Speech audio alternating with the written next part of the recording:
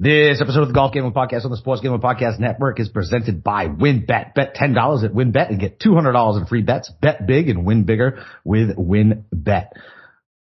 Download the WynnBET app now or visit wynnbet.com and start winning today. And of course, don't forget to go download the SGPN app, your home for all of our free picks and podcasts.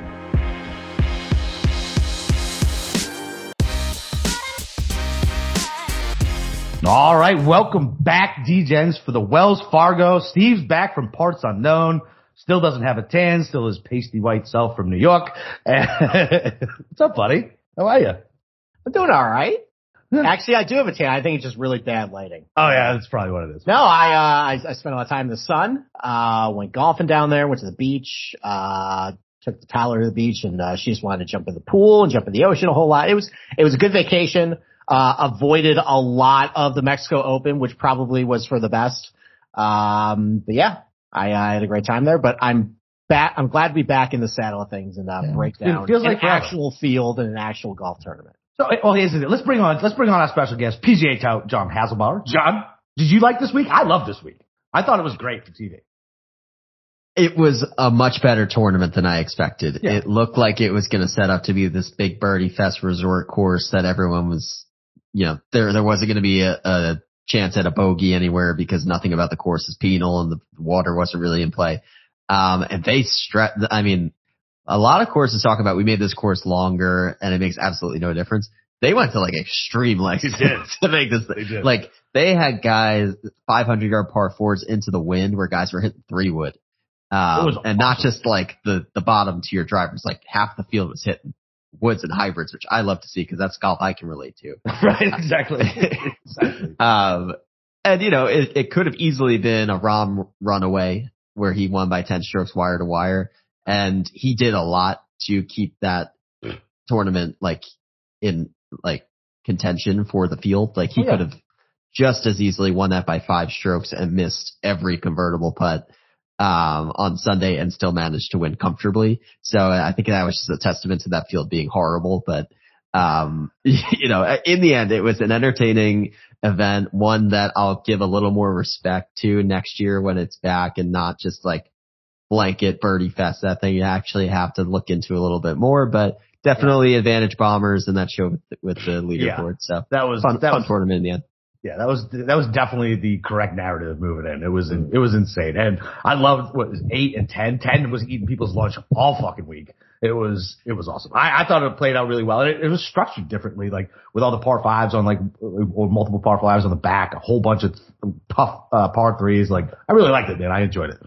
I got one thing to go back to for the resort guests, like the 6 par fives where you're playing a par 5 every other hole on the back 9. Just chaos and craziness right there. But no, I mean, they did lengthen it. I think, I was able to do a podcast from the hotel room. I had a couple of technical glitches, but, no, I think everybody talked about the length off the tee and that was exactly right. It kind of just set up a lot like Corrales and a lot like Puerto Rico Open, just basically the same course. And, you're right in the fact that wind picking up a little bit made it a little more entertaining. Oh, definitely. I think that was kind of unexpected. I think I thought there wasn't going to be that much wind, but yeah. I mean, listen, congrats to Jon Rahm for beating up on a bunch of 4th graders. He was in such a no-win situation. If he didn't win, everybody would be like, see, you can't even close out a small field or a weak field. And if he wins, he's like, yeah, he was supposed to do that. And I guess he was supposed to do it, right? Fucking 4-1, 3.5-1, whatever stupid number he was at.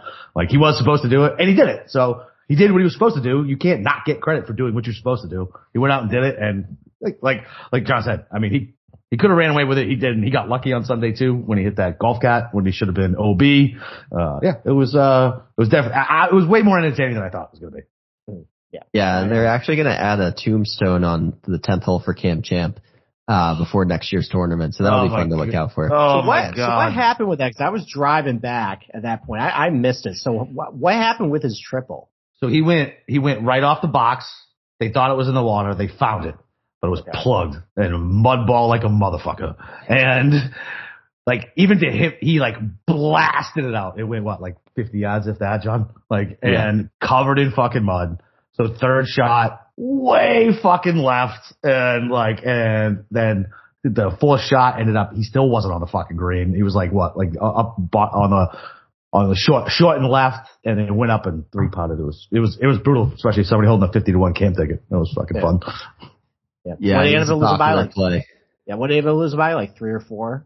Yeah. 3. Well, he fought 18. He fucked up 2. I don't even know. Yeah, I know. I saw that one. I saw that beautiful bunker shot. So. Yeah, he was in good position going into that hole. A lot of guys were. Plenty of guys could have won that tournament. Nobody took advantage. There's 3 par 5s on the back 9, and nobody in contention did anything to take advantage of them. And Rahm got away with a pretty mediocre back 9, but it was enough to win by 1. So good for him. W is a W. It's on the resume. just like Xander's team play event. I gotta say it. Sorry. All right, why don't we transition to the Wells Fargo? So this is definitely going to be a different tournament, different style of golf course. I think that favorites a little different attributes. So John, why don't you just kick it off as far as like what types of things are you looking for this week as far as, either roster construction or just building your betting card? What types of players are you looking for this week?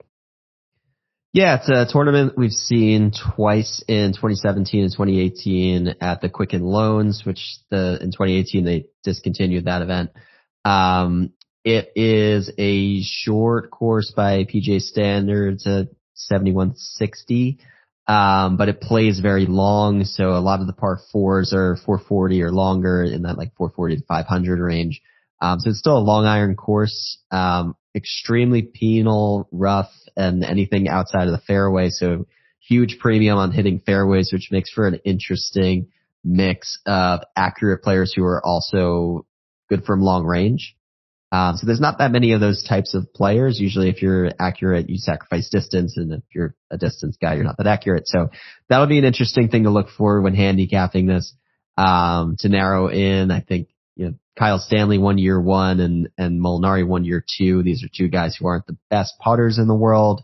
Kyle Stanley's pretty long, but solid off the tee and good approach players. So, I think you can get away with some of the tee to green no putt guys this week. The greens are firm and pretty small. So, it's not a week you're going to win with your putter, which may have been the case last week. And in some of these larger resort courses, easy courses, like you can win with your putter. That's not the case here. You need a complete game. It's going to be a difficult test. In 2017, it was the most difficult non-major on the schedule.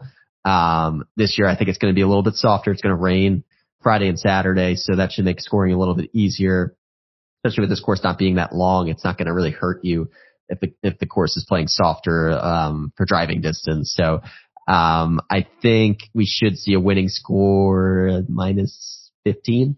I'll guess minus 16 maybe. That's somewhere in that mid-teen range. You think the cold is going to negate any of the wetter conditions? It's going to make the ball not go as far, right? Will they cancel each other out maybe? So I'm seeing cold. I went to school in Syracuse. We got Northeast people here. It's going to be mid-50s. Yeah, but cold for golf. Yeah, no, it's not cold. Listen, I get it. Like, I get it. But for golf, it's cold. Like, it is. Like, it just is compared to what these guys normally play, right? And the ball is just not going to go as far in 55 as it is in 75. It's just not. Right? Yeah, but I mean, like, we're already looking at long approach play. And based on where some of the holes bottleneck, you're using, like, less than driver anyways. So I think it's still going to favor the same types of stuff that you said, like hitting a lot of fairways, staying out of trouble. Like, it kind of looks like, just from the overhead when I charted it looks like a narrower version of Murrayfield Village, just like how the holes are constructed, like where some of the greens are, like some of the fairways run out and there's like a big patch of like rough and just garbage and stuff. And there's a green, or like there's a creek hugging the side of the, one side of the hole. And, I mean, like, it's like some of the other comp courses I looked at just tend to favor just some of these more accurate guys. So, yeah, I mean, I don't think, I think the rain is going to help keep these greens a little softer. I think that Kyle Stanley year, because they rebuilt all the greens, they were really firm. I think just what I remember from the Molinari year, it was really hot and humid, and I think that helped with the scoring. So, I mean, cold, the ball will go as far, but with the rain, it'll be a little softer. Even so, I think they're still going to approach it the same way. I think I'm looking for, types of guys that John just described. Like accurate guys who tend to be pretty good with their, long approach shots. Maybe go down to the bunkers too. The bunkers are the 5th hardest in the PGA Tour. They redid all those bunkers, back in 2007, and just some of the videos I looked at, they look a little tricky. So yeah, I think we're all on the same page. So why don't we, get right to it? All right, well, before we jump right in, let me talk to you guys about WynnBET. You got to make sure to get down on the wins. Bet $10 to win $200 promotion, where a $10 bet qualifies you to win up to $200 in free bets. Plus, the WynnBET Casino is offering a 100% deposit bonus up to $1,000. And of course, don't forget to get involved with their same game parlays with the Wynn's own build your own bet feature. All users can receive a $20 free bet when they win, lose, or push a 3-leg build your bet parlay or longer between Thursday and Saturday, and players can take advantage of the offer on the NBA playoffs. There's so much to choose from, and all you have to do is download the WynnBET app or visit wynnbet.com and get started today. The offer is subject to change. Terms and conditions at wynnbet.com. Must be 21 or older and present in the state where playthrough WynnBET is available. If you or someone you know has a gambling problem, call 1-800-522-4700. All right. 10K range. So we got Rory McIlroy at the top at 11.5, then all the way down to Tony Finau 10.6, Abraham Ancer at 10.4, Corey Connors, the most popular player maybe on the board this week at 10.1, and Matthew Fitzpatrick at $10,000. So John, you're our special guest. Why don't you kick it off? Why don't you tell us one guy you really like in this range and one guy you're fading? Okay. Corey Connors. From a DraftKings perspective, this guy's going to be very owned, like 25 plus. Easy, right? I would imagine. The clear second guy on the odds board, but behind Tony and Ancer here. So, and significantly below, McIlroy. So I would expect a lot of ownership there. He's the guy I started my betting card with. There's like Corey Connor courses where like, he's not going to get himself into trouble. He's going to hit a bunch of fairways and hit center of the green. If Kyle Stanley can win here, then without gaining strokes putting, then that's like music to Corey Connor's ears. Like that's perfect. Yeah. He has plus distance, so it's not like he's just like a fairway finding plotter. He's like, that should set him up well here too. And he's in great form over the last few weeks. So there was a stretch last year where I think we were actually seeing like high teens on Corey Connors. Yeah. So this isn't the first time I'm seeing him at like 22-1. So I'm okay with it. I'm not like grossed out by him being this short. And last week Jon Rahm was 45% owned and it was still a good play. So sometimes it's worth eating the chalk in DraftKings. There are plenty of like Corey Connors light profile players who are just like him and cheaper. You can pivot and play those guys too if you want. But me, I'm not really drawn to anybody else in this range, so I'm happy to do that. I guess just to touch on Rory, I think it's it's gotta be three of the last 4 weeks, a top 3 favorite has won, right? So we have to pay attention to the favorites. And Spieth was the only one that didn't win in that span. So, right. Big names are winning. We have to pay attention to that. That's just happening right now. So we can't ignore it, but this is not a course that Rory should dominate. Like Quail Hollow is a course that he should dominate, and he's done it year over year. He has that history. He's never come here before, so it's easier for me to see a reason to fade than with Rahm last week, where there just wasn't any other option at the top of the board that you could replace him with. So I don't know. Rory, he tends to play his best when there's like no stakes at all, which worries me here because there's not really that much stakes at this course and the field's not that good and the PGA is coming up and this is a tune up and he's going to be all relaxed. So that makes me nervous about Rory. And I'm not going to hard fade him in DFS, but obviously I'm not going to bet him at 9-1. No. And then in terms of fades, I don't understand what Abraham Ancer is doing here at this point. I understand he has the co-course record here. That's fine. Yeah. He hasn't had a good tournament in 2022. No. And it's May. Yeah. Like he hasn't cracked the top 30 and he's the third highest priced player on the board. That's insane. That doesn't make any sense. Well, he made the cut last weekend, John. He made the cut on the number. Of course. I mean, of course he's going to be owned. Like, yeah. I mean, Tony, it's funny because he would have been like $1,000 cheaper had he not done what he did over the weekend. I know. So that's interesting, but I think he could get himself into trouble off the tee here, so I don't love him here either. But Abraham Ancer, I don't know how you guys feel about him. The course fit makes sense, but the form is just so far from where he's being priced right now. Yeah, I mean, I'm with you on Ancer, right? So he's my fade here, even though like he's the same ownership as Finau, so I guess if you want to pivot off of Connors, I mean, I guess you can do that. Or I'm sure my co-host is going to talk about his his guy. I'm almost positive I know who it is. But I'm with you on Connors. Like, what's funny is last week, so I'm getting back into like DFS, like other than just like throwing some lineups in, like I'm actually like building models and testing out like theories with like MME stuff. And I faded Rom. I still made out okay. Like I lost like I think 7% for the week. So, but I had Finau and I had a lot of Kitayama, you know what I mean? So I had all the like the longer guys. And so while the results weren't great, it didn't kill me either. And it's like, is it worth trying to chop off just game theory wise, like a quarter of the field by not playing Connors? Because I love a lot of the guys in the 8s. I like a lot of guys in the 7s. Like, and if I can pivot, I wish Finau was a little better with it. I wish I knew. I'm sure somebody can tell me, like when he clubs down, does he find more fairways? Because he is not ranked very, very well in this. He's like almost at the bottom of this field in fairways gained. That's actually a really good point. I did look into that a little bit with strokes gained off the tee on short courses versus total courses to see guys who popped a little bit more when they're clubbing down. I think Finau's about level, but there are some value guys definitely in this field that caught my eye with that because it's a different game, you know. Yeah. Like if you're gaining strokes by hitting a 3-wood in the fairway and other guys can't do that, or even if you're a long hitter and everybody's hitting driver and you can get away with a driving iron, that goes a long way. So I think that's definitely an important point to bring up and looking at this week. Yeah, definitely. So yeah, I'm with you basically lockstep on that. Steve, are you going to talk about your boy Fitzy? I mean, not now. Why not now? Well, no, I mean, like, listen, like the ownership's pretty high on him, and he did just burn everybody at Heritage. So, yeah, no, I think I'm going to make a case for Rory. And so let's wind the clock a little bit to 2019. And I remember making this case about Rory going into Hamilton Golf and Country Club, the Canadian Open 2019. Kind of a similar setup, short, plotter, not going to be able to hit driver a whole lot, and he nuked the field. And, you know, I mean, sometimes with a guy like that, it doesn't matter. It doesn't look like there's a whole lot of ownership on him. Some of the other concourses I looked at, he's been really good at TPC River Highlands. East Lake is also another penal golf course for different reasons, but that's still a golf course you got to keep it in the fairway, and he's been awesome there too.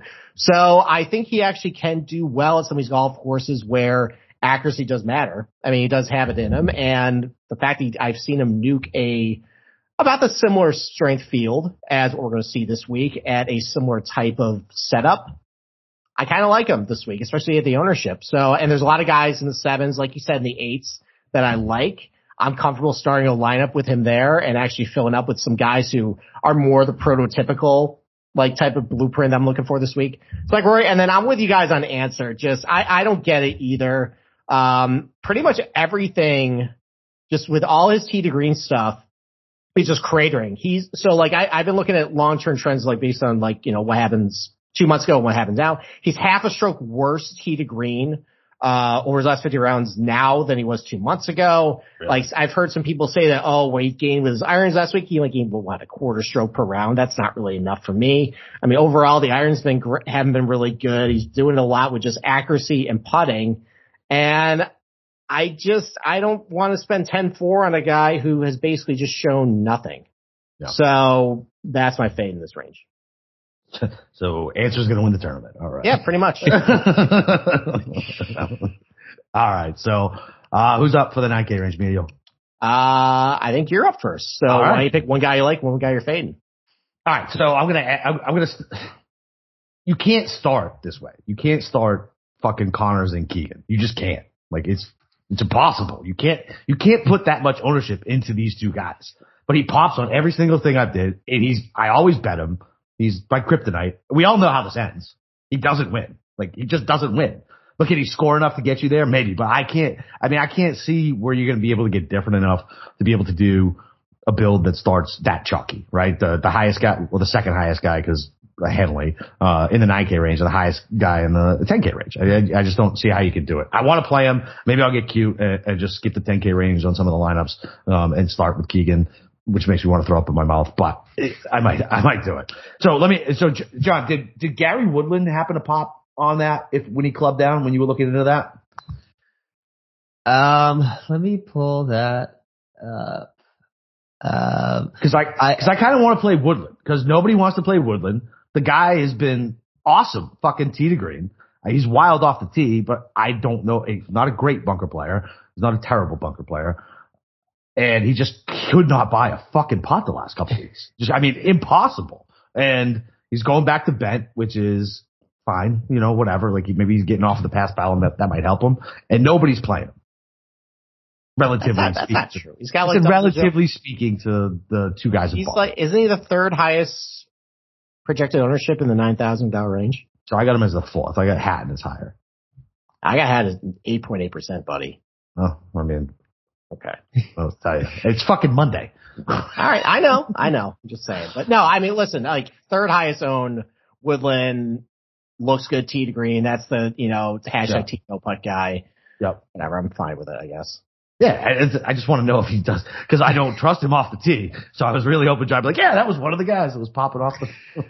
So actually, I've got him at 119th. Oh, that's great. That's good. In this field, in strokes getting off the tee on short courses. I legitimately might skip this fucking entire range. If I start with Corey Connors, I might legit skip the entire 9K range because I don't trust Leishman off the tee. I don't trust Henley to win a fucking tournament. I don't care what Patrick Reed. No, not Patrick Reed. No, definitely not.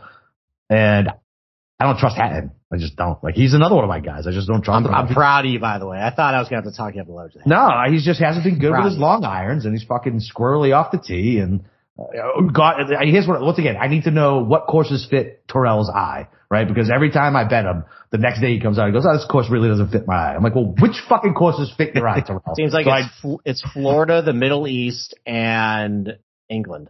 Yeah, that's probably about it. Yeah, so I really think. Listen, I love Keegan, so. It's Keegan, but I don't know how you can do it. And I can't back Woodland now either. I legit might skip this entire range other than Keegan. Okay. I think just general Hatton rule of thumb is like the nastier, the better. Right. Conditions wise. And I guess if it's as cold as it's documented, I guess that's pro Hatton. But, again, I don't think 55 is cold. Apparently it is now. But if it's rainy and there's wind and it's cold, then I guess that's advantage Hatton from what we've seen in his Euro career and winning at the API and almost doing it again this year at the API. He putted the lights out. I'm with you on, like, I think the natural line of construction starts with Connors and Keegan, and you just have to be kind of cognizant of that as you're building these out, that like people will like Keegan for the same reasons they like Connors. They're basically the same player. Keegan's got that Northeast angle to it where he's familiar there. He's won in the Northeast before. Doesn't putt well anywhere, but like it might not matter here. And actually, like, I sweat Keegan at the Players, and he actually kept it interesting, and he hit some clutch putts down the end to keep himself in it. He ended up like punching into the water and on 18 ruining it. But yeah. You know what? He made it interesting, and I'll give him that. So I think he's like very, very slowly trending in a better place. And if there's one category I want to put a premium on this week, more than anything else, it's off the tee. And he's so consistent off the tee. He's really going to set himself up here. Avoid getting into trouble on your first shot. And there's not that many scoring opportunities, but there's plenty of bogey opportunities. So if you can just reliably hit fairways, which he does well, that should keep you in it. You don't have to post a super low score here, which is always going to be a problem when you have a putter like his. So, yeah, so bad. I like him. It's famous last words being confident in Keegan Bradley. But I know, man. Listen, I've died on that hill so many times. And Steve was texting me during TPC because I had a cam ticket, and he's like, "How fitting is it going to be that Keegan is going to fucking kill your cam ticket?" And I was like, "It's not going to happen." I was like, "But I can't root against him at the same time." I was like, I can't root against Keegan, man. I don't know, whatever it is, I love him. Okay. All right. So, I mean, look, I will say this about Keegan is I was looking at what he was trending, coming in, and it's actually kind of similar to what Kyle Stanley was doing coming into 2017. Like, I know we knock about Keegan's putting a little bit, but he actually hasn't been awful lately. It's actually about 0.2 strokes better over his last 50 rounds than it was about 2 months ago. So he's kind of doing something similar to what he did last year around Valspar, where the putter's kind of starting to come alive a little bit. Kyle Stanley kind of did a little similar thing there. I don't know. I kind of like Keegan this week. I mean, the chalk kind of scares me. I think another thing I want to say about Leishman, though, like, no one's going to him. And listen, he's never really been known as an accurate guy, but he still has been really good here anyways. So I think that gives me confidence, especially because no one has really seen this course a whole lot. Like I have a lot of guys just on my spreadsheet that just have zeros here because they just haven't seen it. So, I'm fine with Leishman, especially the ownership. I mean, look, like, you know, maybe the driving accuracy thing with him, if he clubs down, it's okay. He's a great long iron player, great bunker player too. Yep. He's struggled a little bit with his putter lately, but he's been pretty good on bent grass golf courses over his career. So I'm fine with him. And then my fade is it's Hatton. I was going to push back on him in case you did. It's just kind of like with Answer, like everything is down with him over his last 50 rounds there it was 2 months ago. And it just seems like every year now, like you kind of want to ride him in Florida and you want to ride him in the Middle East. And then once we start coming up north a little bit, getting into the summer, it just, he hasn't really gone all that great with him. So that's my fate. All right. So Leishman, you're right. I mean, I got him as 10th from 175, and longer. So yeah. God, you make me think about Leishman. Fuck. I was just sick because I forgot to, mention my fate. I don't like Henley this week. And like, you know, I'm already jaded by like take your pick of like any type of experience betting in Russell Henley. You're jaded by it.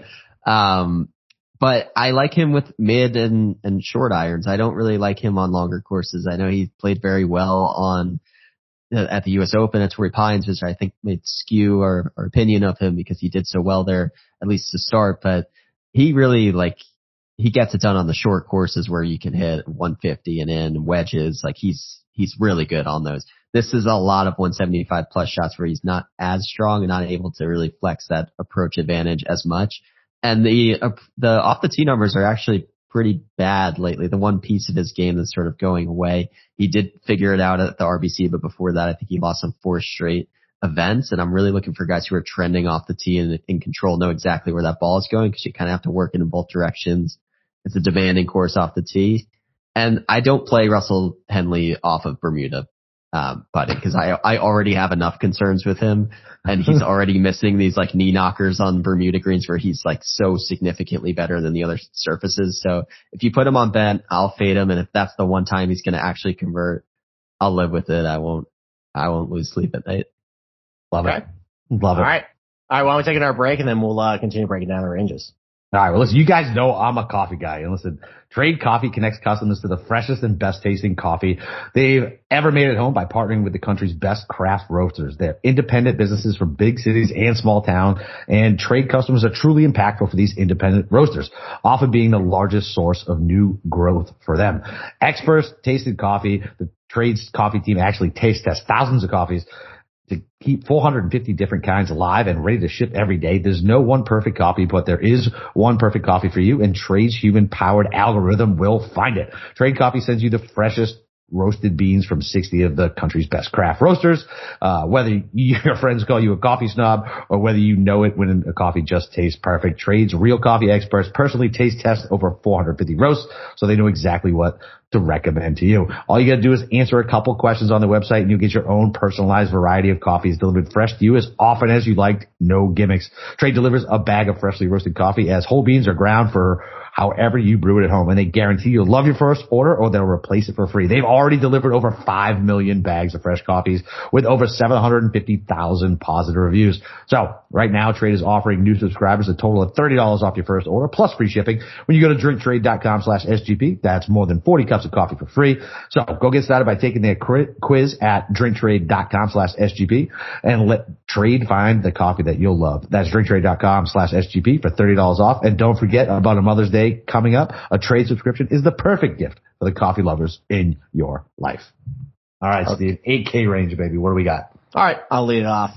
Two guys I like, one guy I don't. So, I mean, it kind of seems like with Patrick Reed, like no one likes him, you know, playing him in DFS. No one seems to like playing Sergio Garcia either. And Sergio Garcia's been fine. I mean, he's just cranking out a bunch of like top 40s, top 30s. And, you know, the funny thing with him is that like he's been doing a lot of this damage with the putter for the last couple of months. And at the Masters, he kind of turned back into Sergio, just doing it mostly with the ball striking. I just know in his career, he tends to be pretty good on some of these shorter tracks that, you know, where just puts a premium on just like consistent ball striking. Been pretty good on bent grass courses too in his career. So I kind of like him, especially the ownership. It doesn't seem like he's getting a whole lot there. And this is gross because I've been knocking this guy for a couple months, but I kind of like Seamus Power this week. Let's go. It's kind of like how I'm like questioning. I'm like, I'm Ron Burgundy, you know? So he's accurate. Yep. He's been playing okay lately. It seems like at some of these shorter courses, he's been a little better.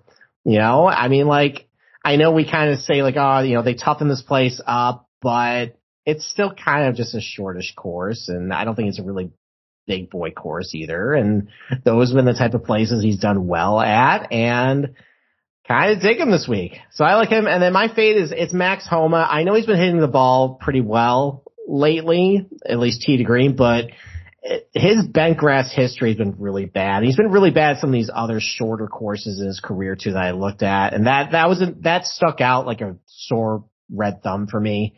You know, seeing just these types of courses he's been just not very good at.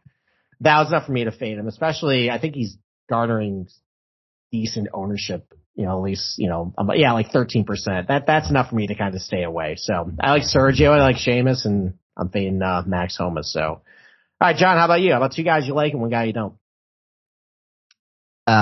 So if you want to build I haven't actually looked at ownership, but I have to imagine the chalkiest way you can start is Connors, Keegan, and then Cameron Young. Cameron Young should not be $8,000. That's absurd. Cameron Young should be, I mean, he's priced at shorter odds than Keegan on some books. He should be in like the high 9Ks. I don't understand how he got here. He's number one tee to green over the last 24 rounds. He's got 3 top 3s this season. I don't think anybody else in this field can say that. He's done it on a variety of different courses too. It's not like he's just this pure bomber. He went to Genesis and almost won it with a complete game, all around test, difficult course. RBC Heritage, nobody saw him having any business contending there, and he almost won that too. He came out gangbusters round 1, almost took that wire to wire too. So at this point, he's just really good. And I think the thing that's most appealing about Cam Young is he's a Northeast guy. He's from Westchester, New York, grew up only like exclusively playing bent grass courses, and he hasn't seen a bent grass through and through course since like any of his first 17 starts on the PGA Tour. So we know he's actually popped a decent amount putting on like Bermuda and even POA. We actually haven't really seen much of him on bent, and that should theoretically be his most comfortable surface. And it's where he won both of his Korn Ferry Tour starts last season that got him his promotion. Were both on bent courses. So I think the best is actually yet to come from a putting standpoint with Cam Young, and it's already scary how good he's been. Yes, he can't really like fully take advantage of bombing this course, but his off the tee numbers are still absurd regardless of like how long the course he's playing is. So he's a guy who's proven he can club down like we're talking about. That's fine for him if he's going to have to hit like a 2-iron off the tee and still hit it like 275 and position himself. That's totally, he might even hit a 2-iron 300 yards. I don't know. He's got freak distance. So he's going to be just fine. If you have a concern about Cam Young, it's that like, you really should be looking for these like conservative, experienced veterans who aren't super aggressive and play patiently. And that's like literally the opposite of what Cam Young is.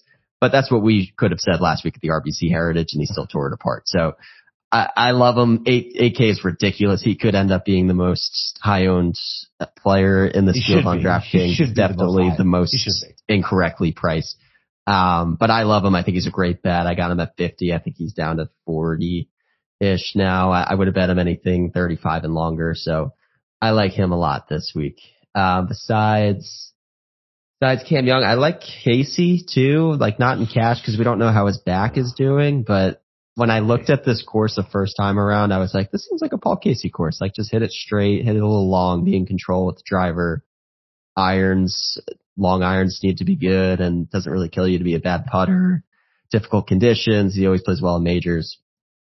Like that seems like Paul Casey to me. We just don't know how his health is. So I kind of like that in DFS. If you take a chance in like GPPs, he's got the upside as long as he's healthy. And if he's not, you're shit out of luck. But, you know, I was deciding between him and Connors at the top. It's kind of crazy that Casey's double the odds of Connors and I still took Connors, but, I like him this week. If he's healthy, maybe just monitor if anything comes out about what he's saying about his back. He's still pretty chalky. He's still over 10%. He always is. You know, it shouldn't be, but everybody always just likes Paul Casey in their model. Like, he doesn't really kill you as long as he plays 4 rounds. You know, like as long as he's not withdrawing, he's not going to kill you in any given tournament. He finds a way to hang around. So I like him. And then in terms of fades, I guess I don't know. I'm not like opposed to anybody here. I guess I would like agree with Max Homa. I like him where par 5 scoring is very important because he's always like top 5 in par 5 scoring. It's really hard to score on these par 5s. And even if you do, it's not giving you a huge advantage. There's only 2 of them. And the form's like, it's so. I would prefer him on a wide open, like Bombers course with a bunch of par 5s. That's not really what this is. So I'll probably stay away from him. Okay. All right, Capper, how about you? All right. So I love your Sergio take. He's one of the best bunker players in the world. He's so good off the box, right? It doesn't matter about the distance. He's straight. Like he's very accurate off the box, whether he's hitting his 3-wood or his driver. And he's Mets with his mid to long irons, but I think that's fine. I think with the ownership, I think that's a fine play. I like you, John, like Cam Young is so mispriced. Like he should be 30% owned. Everybody should play him. Like it's crazy. Seamus Power, obviously one of my guys. The only thing that worries me about him is he's ranked really low in this field from 175 to 200, but I feel like he could probably position himself where he hopefully doesn't have to have too many of those shots. But I'm going to my boy Siwoo, man. Dude, he's top 5, 175 to 200.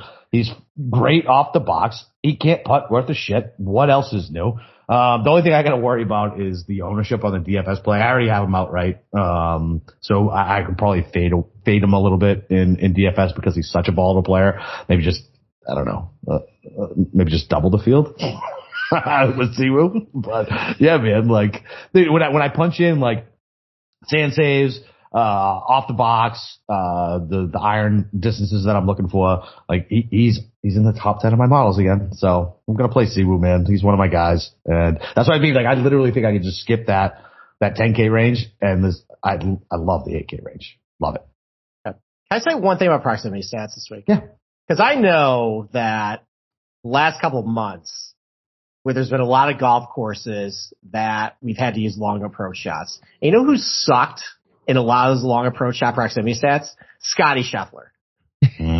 So let's be a little careful sometimes with this stuff. Like, especially because these are really small greens. Small greens, yeah. So, like, even if you're like, I don't know, like, I mean, I'm looking at like, so I use 150 to 225. That was the range that was a little above average for, iron shots. And I mean, the best is like 30 feet from the hole on average in that range. The worst is like 35 feet. And with these really small greens, like you're still probably off the green or in a bunker, if you're missing that much. So I don't know. I mean, like I think it's important. Like I think it should be used as a tool, but like I think we've seen a bunch of guys this winter kind of, put their thumb in our eyes when we try to use these proximity stats. CC Scotty Scheffler. Yeah. And you're right. I mean, yeah. So if you take a look at like from 150 to 175, like it goes like the top guy's at 21 feet. And then, I mean, you go down to like whatever, 30 below and it's 27. So, I mean, yeah. I mean, you're talking a difference of 6 feet. I mean, it makes a difference in some people's putting game, but not everybody. So yeah, you're probably right. Maybe pump the brakes a little bit on that. Yeah. I think it gives you a good idea on that player though. Yeah, I think you look at it as like a subset of approach. Like step 1, are you good on approach? Step 2, why are you good on approach? And if it's entirely from like 75 to 125, you might have a problem. Yeah, like Munoz, I think is kind of like that, where he's like a short iron guy, but he's not a great approach guy. So you kind of like, you can figure that out in between. But like you said, I wouldn't skip approach, go straight to proximity. That's where you're going to get into trouble. Let me ask another question too. Why doesn't the PGA Tour put out strokes gained by these distances instead of just proximity? I've been trying to find the strokes gain. I know they exist. Someone is calculating this stuff of like strokes gained from like 150, 175. I have not been able to find it. So that would be incredibly useful. It would be insanely useful. Sounds like you should write the PGA Tour and propose a new job for yourself. I don't know. All right. That'd be awesome. What's his name? Mark Brody. Maybe I'll write him and say, hey, can you actually start putting that on their website? Yeah, exactly. Let's go. I'll do it for you, buddy. All you gotta do is fly me to all the golf courses and I'll do it for you. Okay. All right. Well, we go to that $7,000 range. John, why don't you kick it off? Why don't you just give us like 3, 4, 5 guys you kind of like down here? It's a big range. There's a lot of guys. I think it kind of fit the blueprint of what you're looking for this week. So have at it. Who are some of the guys you like this week? Yeah, it shapes up as a balanced build week for me, I think, because I'm pretty comfortable with a lot of these low 7K guys. Not a ton of options at 6K, so I see myself kind of loading up in this range. But I think I would kick it off with Kevin Streelman, who owns the co-course record here, 62, I want to say, with Molinari and Answer. So we've only had 2 years, but that's encouraging. He plays TPC River Highlands very well consistently, most die courses consistently, and that's really the top comp that we want to look at this week, if any. Reliable off the tee. I think he's gained his last 5 or 6 straight in a row off the tee. And if there's one stat I'm starting with, the 2 are the most reliable guys off the tee. So I like that, and he can come and go with the approach game, but, he seems to fit. The course seems to fit his eye. So I think at 7,700, a lot of guys will probably go to Brian Harman, I would guess, at that range, probably prefer him at the same price, but I'd be happy to pivot to Streelman there, just given the course history. I think Troy Merritt's interesting. He's the guy who plays these sort of angular parkland courses that reward accuracy over distance, and he's really popped on Bent as like a putting specialist, so he might be maybe a first round leader consideration for me this week because he could just string together a bunch of putts. Sepp Straka will be, if we're just trying to play the most popular mispriced guy in every range, that'll be Sepp Straka, who has absolutely no business being 7,600. Like, he's been as good as Cam Young over the last several months, and he's actually won. So this price makes absolutely no sense. Off the tee is his strength. You would probably think of him on more of a long course. I'm going to draw my line with Straka, though. I'm just going to identify him as a chalk play, but I'm probably not actually going to play him. Chalk Straka sounds like a bad time. Yes. As bad as Keegan Bradley does, and I've actually convinced myself to play him. So I got to draw the line somewhere. Probably not going to play Seth Straka. Yeah, but if you want to just build a cash lineup, you would put him here as your 7K guy. And then I think going farther down the board, Cameron Davis, I think, is my favorite play, a guy that I'll be most overexposed to. Going back to what we were talking about with who are the guys who are not the best off the tee, but are actually very good on short courses. Cameron Davis was outside the top 100 on the PGA Tour in total strokes gained off the tee, and he's in the top 10 in strokes gained off the tee on short courses. So a significant bump to him when he can not hit driver off the tee, which is not what you would think because he's a bomber. He can really crush it. You think he could take advantage of that, but it's actually on the short courses that he's thriving on. And then the exact same thing is true with his putting, where he's outside the top 100 putting, but he's a top 10 bent grass putter. So you put those two things together, it's a really good opportunity to find some value.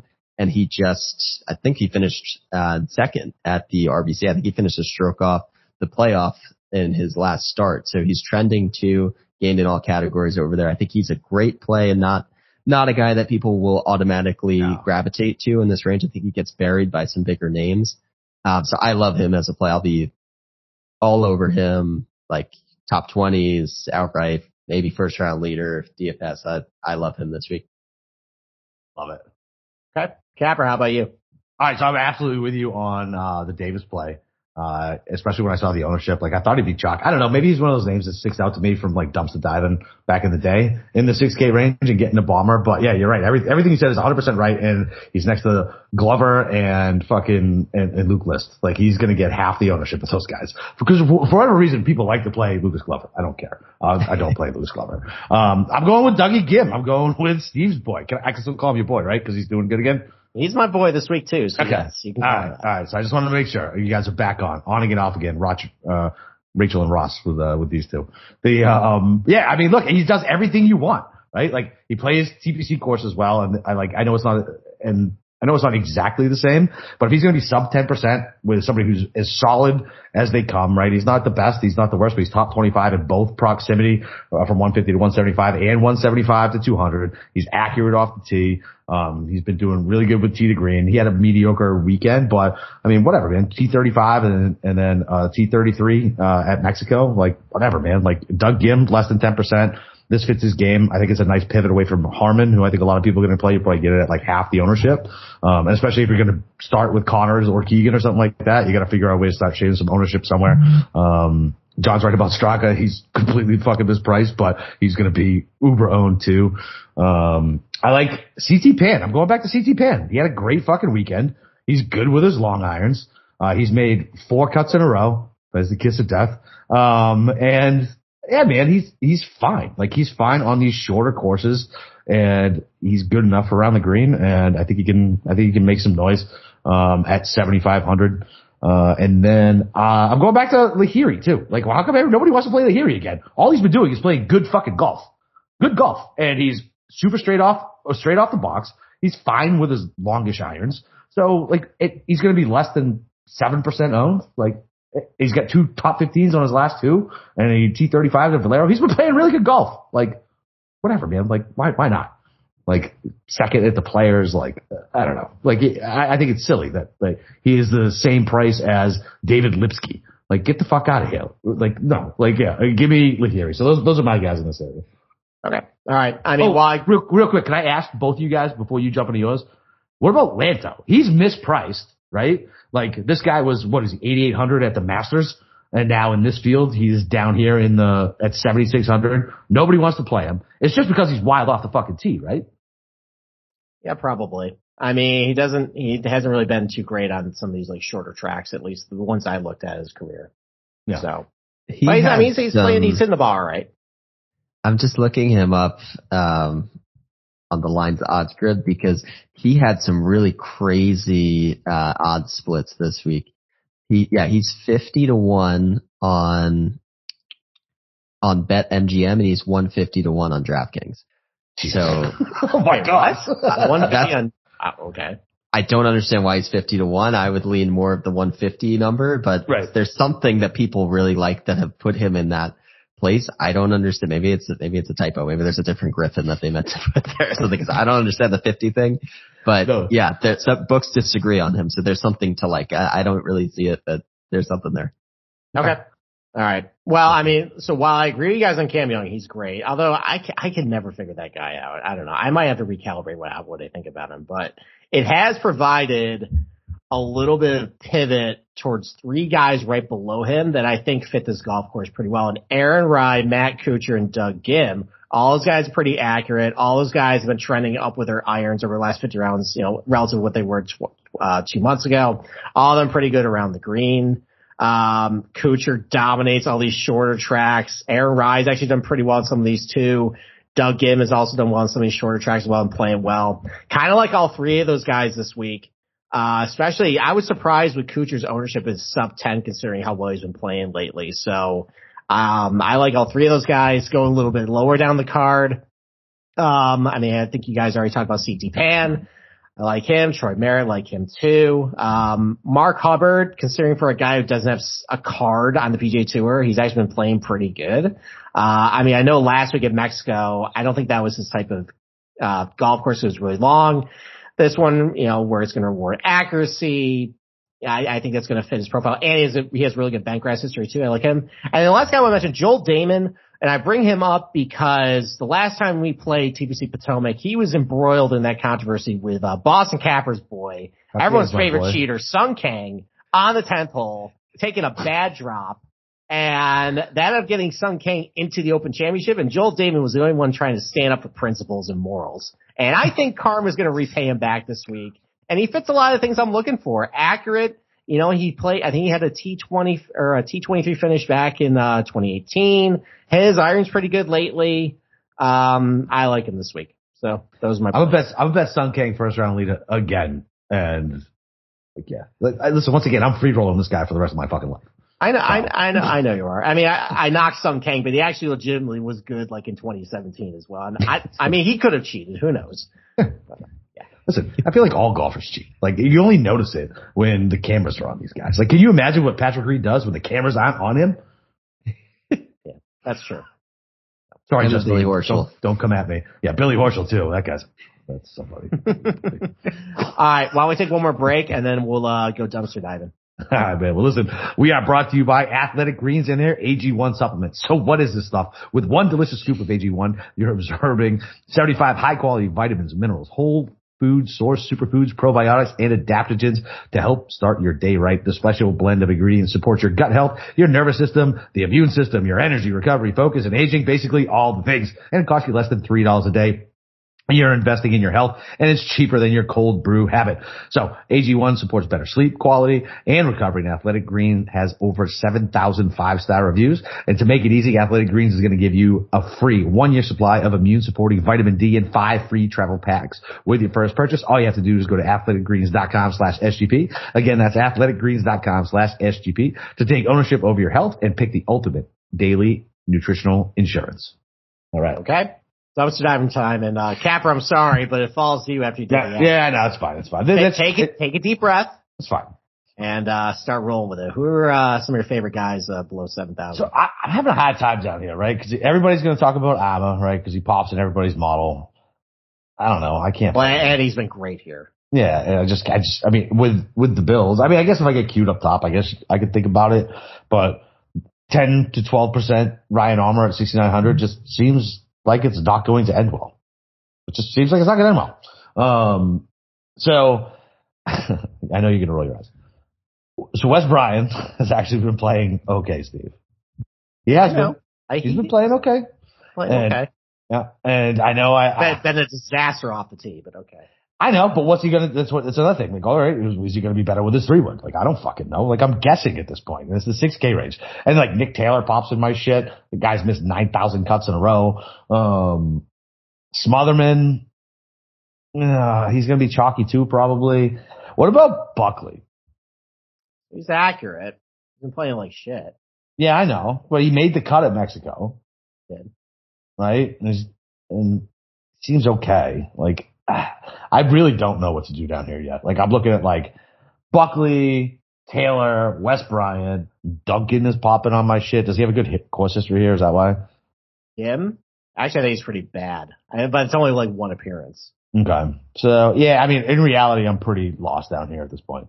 Like, and because I like so many guys in the 7s, like, I don't think I'll be dipping down here too much this week. I just don't think I will. Like, because I don't really like the 9K range, so I'm able to kind of build it how I want to build it. But if I'm going to play anybody less than 1% owned, $6,400, Wes Bryant, let's go. Okay. All right. I mean, look, like, you can make your case about Ryan Armour. You can make your case about Smotherman, Svensson, even Tyler Duncan, even though I think he crushed a lot of people last week, and I think people liked him. But, I mean, if you want some ugly ducklings, so I mean, Kirill Barmrot, he's been just cranking out a bunch of, make cuts. Yeah. He's been pretty good on bent grass in his career, pretty accurate, hitting his irons pretty well lately too. That might be a guy who, if you're just looking at $6,700 to make the weekend, and I mean, like, he's been around the block. He's an accomplished player. Like, if you just want a guy to grind out a cut, I think you can do it. Is Ches Reavie back? Because he finished T13 last week in Mexico. True. And he's been bad for a while, but he is a guy who eats up these short courses, and he's super accurate, and, he's still hitting his irons okay. It just, it's been the puttering around the green's been killing him. So, I mean, if he's back at $6,700, I could see him doing well here. I can kind of say the same thing about Hank Lebioda. He had a top 30 finish last week, and this was the guy last summer. He was all the rage. And, fucking weak last summer. I know. Well, he broke my heart. I think 125 to 1 at Rocket Mortgage. But listen, he's got pretty good bentgrass history, pretty good on some of these shorter courses.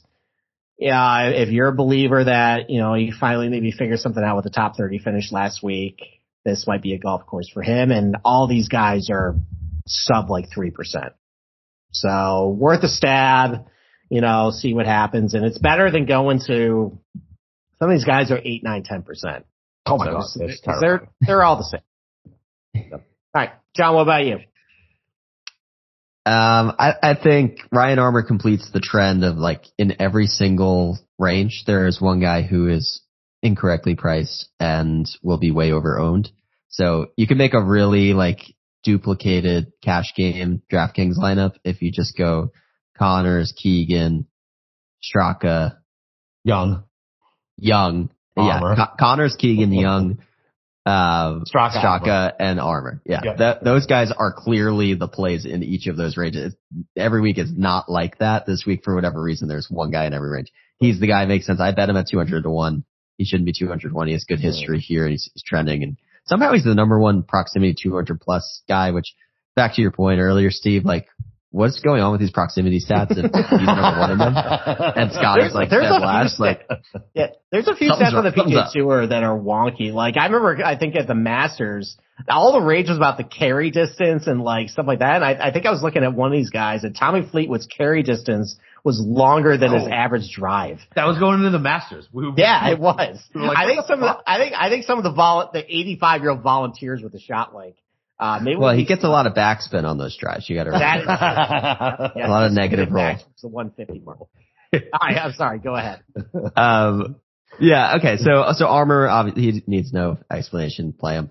A guy who is not good and you shouldn't play, but I'll probably play him anyway because I have no restraint. He pops every single time I look this deep in this range.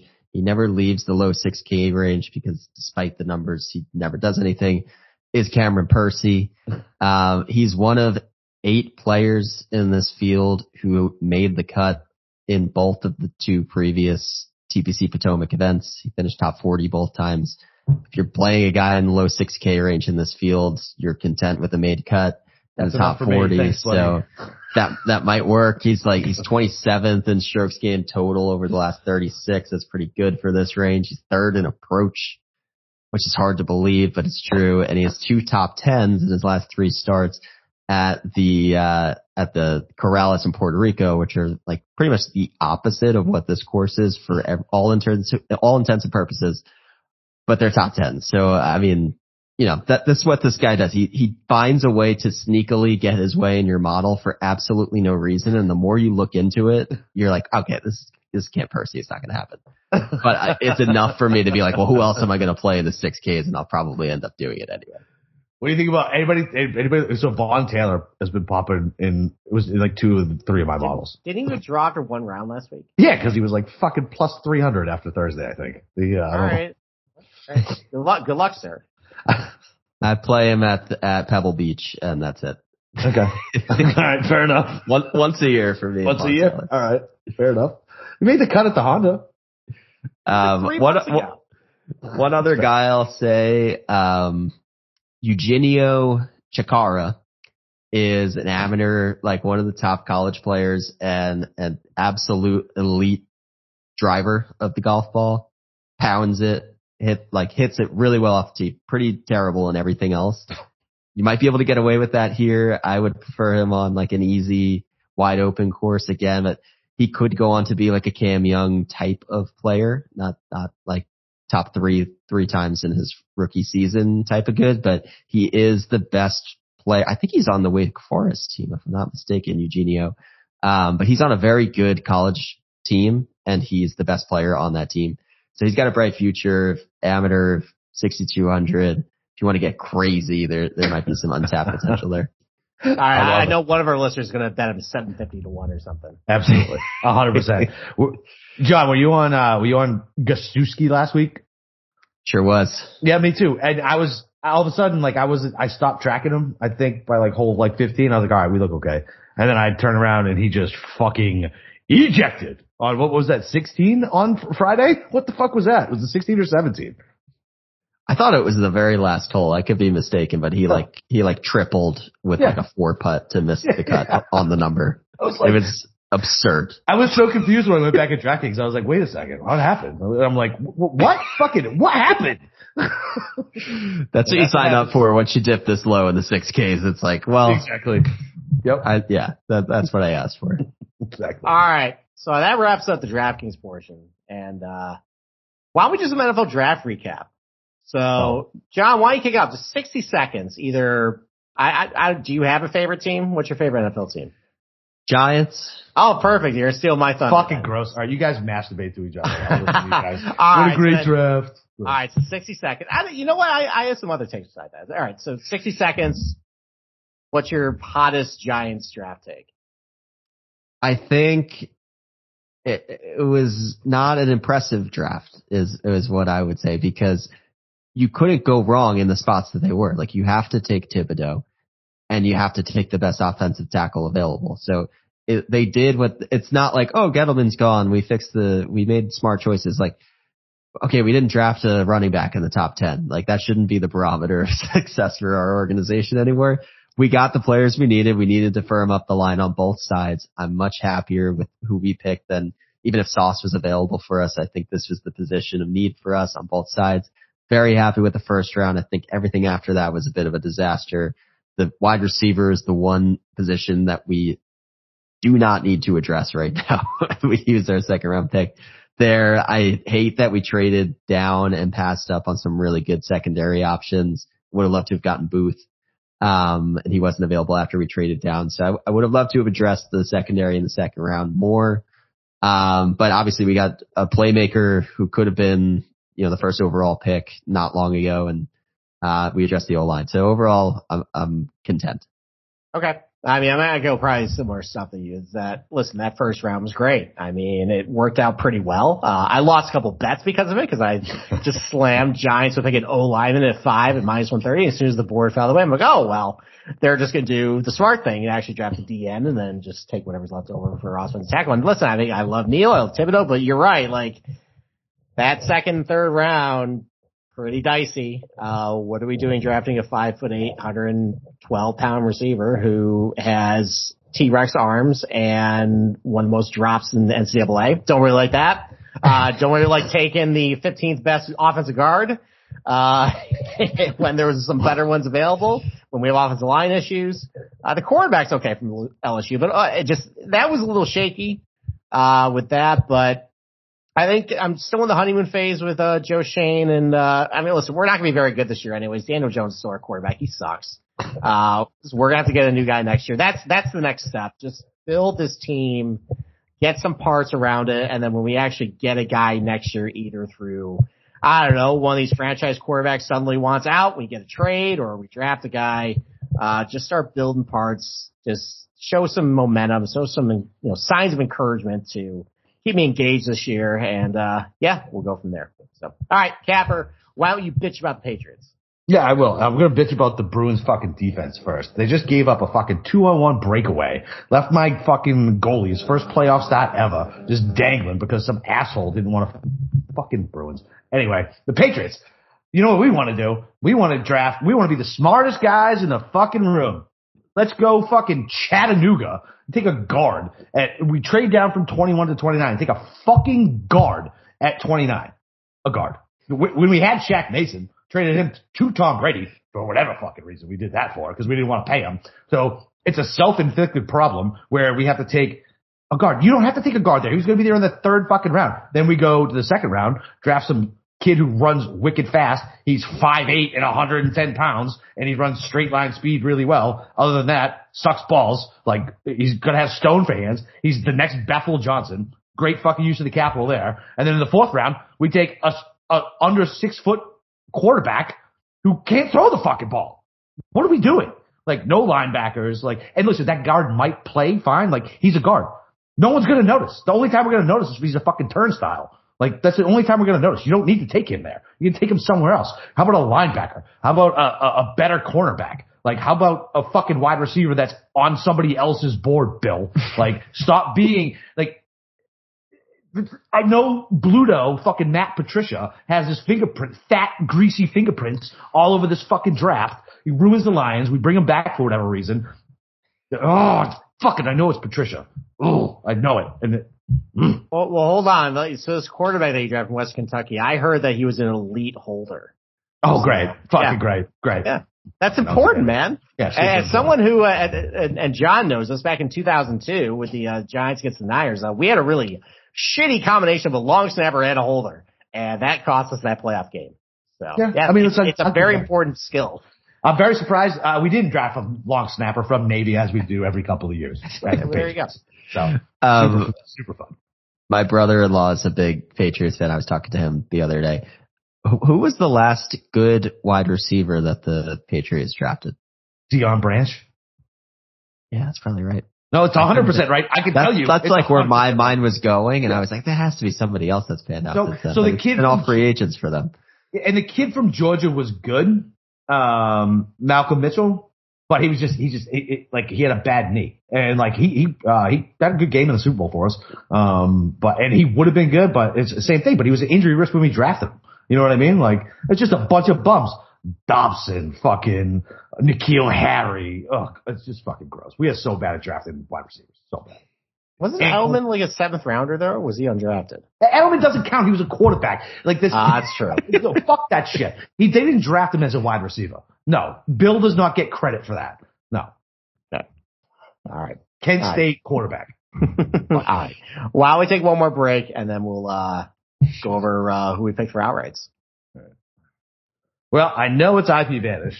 So listen, did you guys know that browsing online using incognito mode doesn't actually protect your privacy? That's right. Without added security, it might as well give away all your private data to hackers, advertisers, your ISP, and all the other prying eyes. That's you, Putin. That's why I use IPVanish VPN to make it easy while staying truly private and secure on the internet. IPVanish helps you safely browse the internet by encrypting 100% of your data. This means your private details, passwords, communications, browsing history, and more will be completely shielded from falling into the wrong hands. Even your physical location will be hidden. IPVanish makes you virtually invisible online. It's that simple. And you can use IPVanish on unlimited devices, even devices like your Fire Stick. Whether I'm at home or in public, I don't go online anymore without using IPVanish. IPVanish is offering an incredible 70% off their yearly plan for our listeners with a 30-day money-back guarantee. That's just like getting 9 months for free. IPVanish is super easy to use. All you got to do is tap one button and you're instantly protected. Stop sharing with the world everything you stream, everything you search for, and everything you buy. Take your privacy back today with a brand rated 4.6 out of 5 stars on Trustpilot. So go to IPVanish.com/SGP and use promo code SGP and claim your 70% off savings. That's IPVanish.com/SGP. All right. Outright time. So, John, our special guest, why don't you kick it off? Who you got outright this week on your betting card? This is like the quickest I filled out a card because it just fit this week, and it's a pretty chalky card looking back. Like I do the research on Sunday. I know who I like. If I see a number, I bet it. This week they also happen to fit in the card. So I've got Corey Connors at 22-1, Keegan Bradley at 37, Cameron Young at 50, Kevin Streelman at 80, Cam Davis at 100, Martin Laird at 150, and Ryan Armour at 250. Love it. Love it.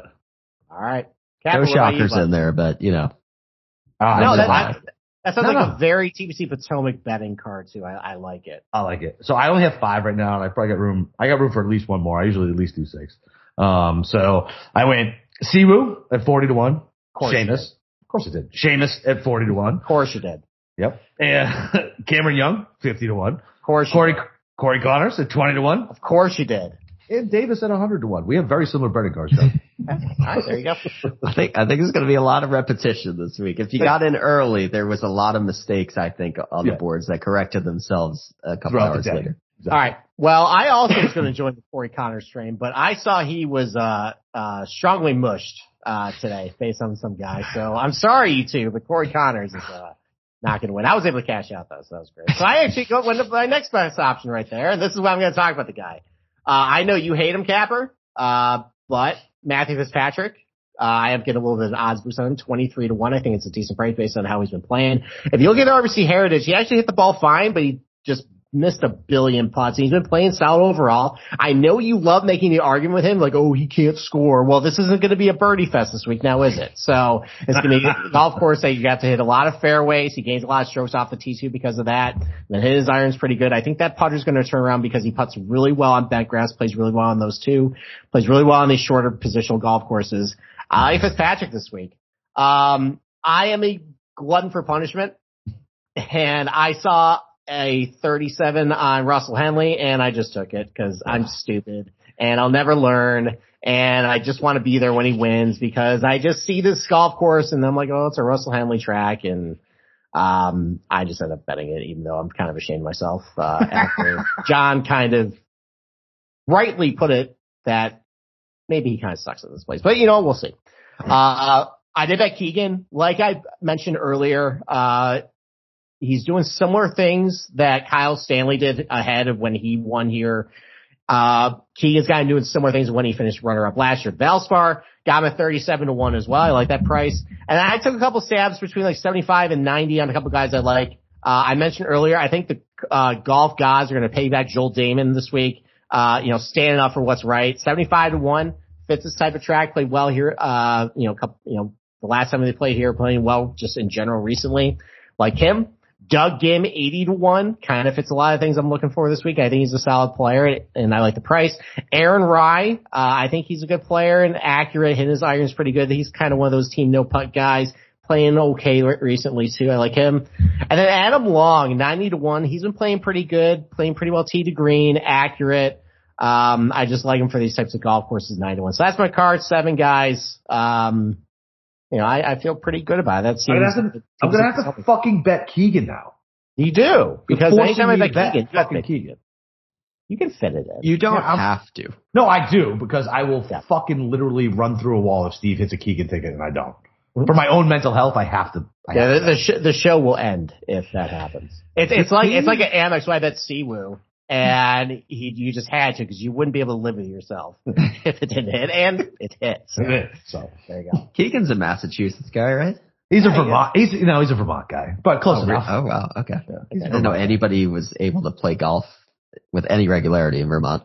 Yeah, listen, I'm sure he was in some boarding school in Connecticut. He was born in Vermont. That's what I know. He's a big Bruins guy. He wears Jordans. Hung out with Brady and Jordan, like whatever, man. Like. I've always liked Keegan, man. And Brady got into the spat with that old prick, so that was always good. There you go. All right, John, thanks for coming on the show. You got anything to plug before we get you out of here? Yeah, thank you guys for having me. Always a great time. Always good. With y'all. So yeah, you can find me at PJ Tout on Twitter. My previews every Sunday on thelines.com. I put my final betting card there, which everyone has been tipped off to already, but I will add some first round leaders and props as well. And I'll be writing a values DFS and long shots article for Play Picks. That'll be up tomorrow. And again, I've kind of already tipped off if you've listened to this podcast, you already know who I like. So you can be on the lookout for that or not. You already know. So either way, all good. Thank you guys again for having me, and good luck this week. Good luck to Keegan. Let's go. I think we all want that. I think that's what we're pulling for here. All right, boys, you heard him. Listen, he's already tipped all this shit. Go click his fucking page. Make sure he gets paid. Okay. Yeah. So, John, always appreciate you on. Steve, you got anything, baby? No, that's it. We'll be back tomorrow to fill out the rest of our betting card. Yep, that's it, man. So, you guys know where to find me, Boston_Capper on Twitter. Go find Twitter Sleeve on Slack channel. Man, let's go break those fucking books. Thanks again, John. Let's go.